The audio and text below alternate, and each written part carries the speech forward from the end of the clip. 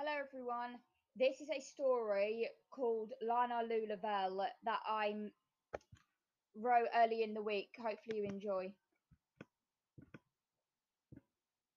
Once upon a time, there was a brave girl called Lana Lavelle.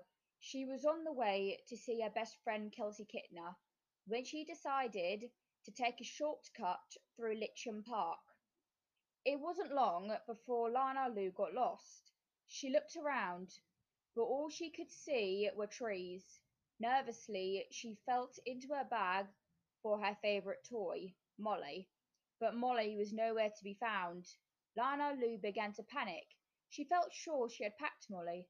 To make matters worse, she was starting to feel hungry. Unexpectedly, she saw a helpful cat, dressed in a pink daisy dress, disappearing into the trees. How odd, thought Lana Lou. For the want of anything better to do, she decided to follow the peculiar dressed cat. Perhaps it could tell her the way out of the forest.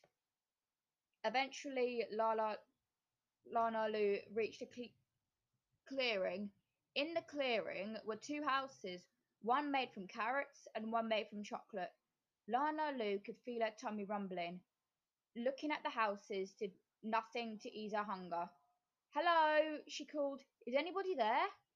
Nobody replied. Lana Lu looked at the roof on the closest house and wondered if it would be rude to eat somebody else's chimney. Obviously, it would be impolite to eat a whole house, but perhaps it would be considered acceptable to nibble the odd fixture or lick the odd fitting in a time of need. A cackle broke through the air, giving Lana Lu a fright. A witch jumped into the space in front of their houses. She was carrying a cage. In that cage was Molly. Molly! Shouted Lana Lu. She turned to the witch. That's my toy! The witch shrugged. Give Molly back! Cried Lana Lu. Not on your Nelly, said the witch. At least let Molly out of that cage. Before she could reply, the helpful cat in the pink daisy dress rushed in from a footpath on the other side of the clearing. Hello, big cat, said the witch. Good morning. The cat noticed Molly. Who is this? That's that's Molly, explained the witch. Ooh, Molly would look lovely in my house. Give it to me, demanded the cat. The witch shook her head. Molly is staying with me. Excuse me, Lana Lu interrupted. Molly lives with me and not in a cage. Big Cat ignored her. Is there nothing you'll trade? He asked the witch. The witch thought for a moment, then said, I would like to be entertained. I'll release him to anybody who can eat a whole front door. Big Cat looked at the house made from chocolate and said, No problem. I could eat an entire house made from chocolate if I wanted to. There's no need to show off, said the witch. Just eat one front door and I'll let you have Molly. Lana Lu watched, feeling worried. She didn't want the witch to give Molly to Big Cat. She didn't think Molly would like living with a helpful cat away from her house and all of her other toys. Big Cat put on his bib and withdrew a knife and fork from his pocket. I'll eat the whole house, said Big Cat. Just you watch. Big Cat pulled off a corner of the front door of the house, made from chocolate. He gulped it down, smiling, and went back for more, and more, and more. Eventually, Big Cat started to get bigger. Just a little bit bigger at first, but after a few more forkfuls of chocolate, he grew to the size of a large snowball, and he was every bit as round. I don't feel good, said Big Cat. Suddenly he started to roll. He'd grown so round that he could no longer balance. Help! He cried as he rolled off down a slope in the forest. Big Cat never finished eating the front door made from chocolate, and Molly remained trapped in the cage. That's it, said the witch. I win. I get to keep Molly. Not so fast, said Lana Lu. There is still one front door to go. The front door of the house made from carrots, and I haven't had a turn yet. I don't give you a turn, laughed the witch. My game, my rules. Ha ha! The woodcutter's voice carried through the forest. I think you should give her a chance. It's only fair.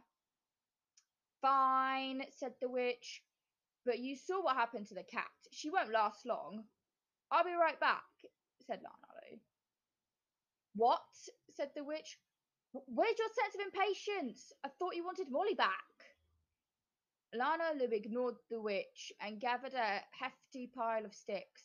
She came back to the clearing and started a small campfire. Carefully, she broke off a piece of the door of the house made from carrots and toasted it over the fire. Once it had cooked and cooled just a little, she took a bite. She quickly devoured the whole piece. Lana Lu sat down on a nearby log. You fail, cackled the witch. You were supposed to eat the whole door. I haven't finished, explained Lana Lu. I am just waiting for my food to go down. When Lana Lu's food had digested, she broke off another piece of the door made from carrots. One more. She toasted her food over the fire and waited for it to cool just a little. She ate it at a leisurely pace, then waited for it to digest. Eventually, after several settings, Lana Lu was down to the final piece of the door made from carrots. Carefully, she toasted it and allowed it to cool just a little. She finished her final course. Lana Lu had eaten the whole front door of the house made from carrots. The witch stamped her foot angrily. You must have tricked me, she said. I don't reward cheating. I don't think so, said a voice. It was the woodcutter. He walked back into the clearing, carrying his axe. This little girl won fair and square. Now hand Molly over, or I'll chop your broomsticks in half. The witch looked horrified. She grabbed her broomstick and placed it behind her. Then, huffing, she opened the door of the cage. Lana Lu hurried over and grabbed Molly, checking that her favourite toy was all right. Fortunately, Molly was unharmed. Lana Lu thanked the woodcutter, grabbed a quick souvenir, and hurried on to meet Kelsey. It was starting to get dark. When Lana Lu got to Kelsey's house, her best friend threw her arms around her. I was so worried, cried Kelsey. You are very late. As Lana Lu described her day, she could tell that Kelsey didn't believe her. So she grabbed a napkin from her pocket. What's that? Asked Kelsey. Lana Lu unwrapped a doorknob made from chocolate. Pudding, she said. Kelsey almost fell off her chair. The end. So I hope you all enjoyed my story called Lana Lu Lavelle. I will be recording more stories for you all. Thank you. Hello everybody, this is going to be facts about the boy king, King Tutankhamun. So let's just get right. Let's get right onto it. King Tutankhamun, the living image of Amun, formerly Tutankhaten, the living image of Aten, aka the boy king, took over the throne after his father's death, Akhenaten, at the age of 9. His father was related to King Tut's mum, the younger lady. However, no one really knows who King Tut's real mum actually was. King Tut's mum and dad were brother and sister. He was married at 8 to his half-sister, Ankhehentsman. During their marriage, they had 2 daughters, 317A and 317B. They were stillborn and have renamed remained nameless ever since. He moved his father's remains to the Valley of the Kings, as well as moving the capital from Akhenaten to Thebes. Tutankhamun was physically disabled. He had large front incisors, narrow waist, breast, rounded hips, gynecomastia. I don't know if I said that correctly. Marfan syndrome, X-linked intellectual disability syndrome, Von-Licht syndrome, Klinefelter syndrome, androgen insensitivity syndrome, aromatase excess syndrome, and Antley-Bixler syndrome, temporal lobe epilepsy, scoliosis, hypophalangism, club left foot, malaria, flathead, curved spine, and bone necrosis. What caused King Tut's death at the age of 19 is unknown. It could have been that he was hit on the head. Malaria, he was murdered. A hippo bit him, which sounds very unlikely. A chariot accident or a broken leg. Now this is talking about King Tut's curse. Howard Carter was an English archaeologist and Egyptologist who discovered King Tut's tomb in November 1922. He died of lymphoma at the age of 64. His tombstone even says, "May your spirit live, may you spend millions of years who love Thebes, sitting with your face to the north wind, to your eyes beholding happiness." Perhaps the pharaoh saw fit to spare him from the curse. The other victims of King Tut's curse were James Henry Breasted, Sir Archibald Douglas Reed, Richard Bethel, Aaron Ember, Hugh Evelyn White, Aubrey Herbert, George J. Gold, Sir Bruce Ingham, and George Herbert, 5th Earl of Carnarvon. James Henry Breasted returned home to find that his pet canary was eaten by a cobra and the cobra was still occupying the cage. Since the cobra is a symbol of Egyptian monarchy and a motif that kings wore on their headdresses to represent protection. However, Breasted didn't die until 2nd of December 1935, although his death did occur immediately after a trip to Egypt. Sir Archibald Douglas Reed was a radiologist. That's right, you didn't have to be an Egyptologist or a archaeologist to fall victim to the curse. Anyway, merely x-rayed Tut before the mummy was given to museum authorities. He got sick the next day and was dead 3 days later. Richard Bethel died in 1929 under suspicious circumstances. He was found smothered in his room at an elite London gentleman's club. Aaron Ember died in 1926 when his house in Baltimore burnt down, less than an hour after he and his wife hosted a dinner party. Hugh Evelyn White hung himself in 1924. Aubrey Herbert died of sepsis just 5 months after the death of his supposedly cursed brother. There was a rumour that Aubrey Herbert might have been related to King Tutankhamun. George J. Gold was a wealthy American financier and railroad executive who visited the tomb of Tutankhamun in 1923 and fell sick almost immediately afterward.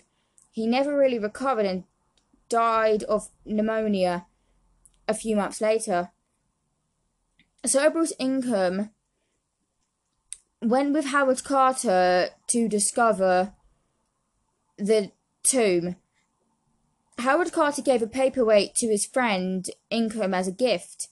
The paperweight, appropriately or perhaps quite inappropriately, consisted of a mummified hand wearing a bracelet that was supposedly inscribed with the phrase, "Cursed be he who moved my body." Ingham's house burnt to the ground not long after receiving the gift, and when he tried to build it, it was hit with a flood.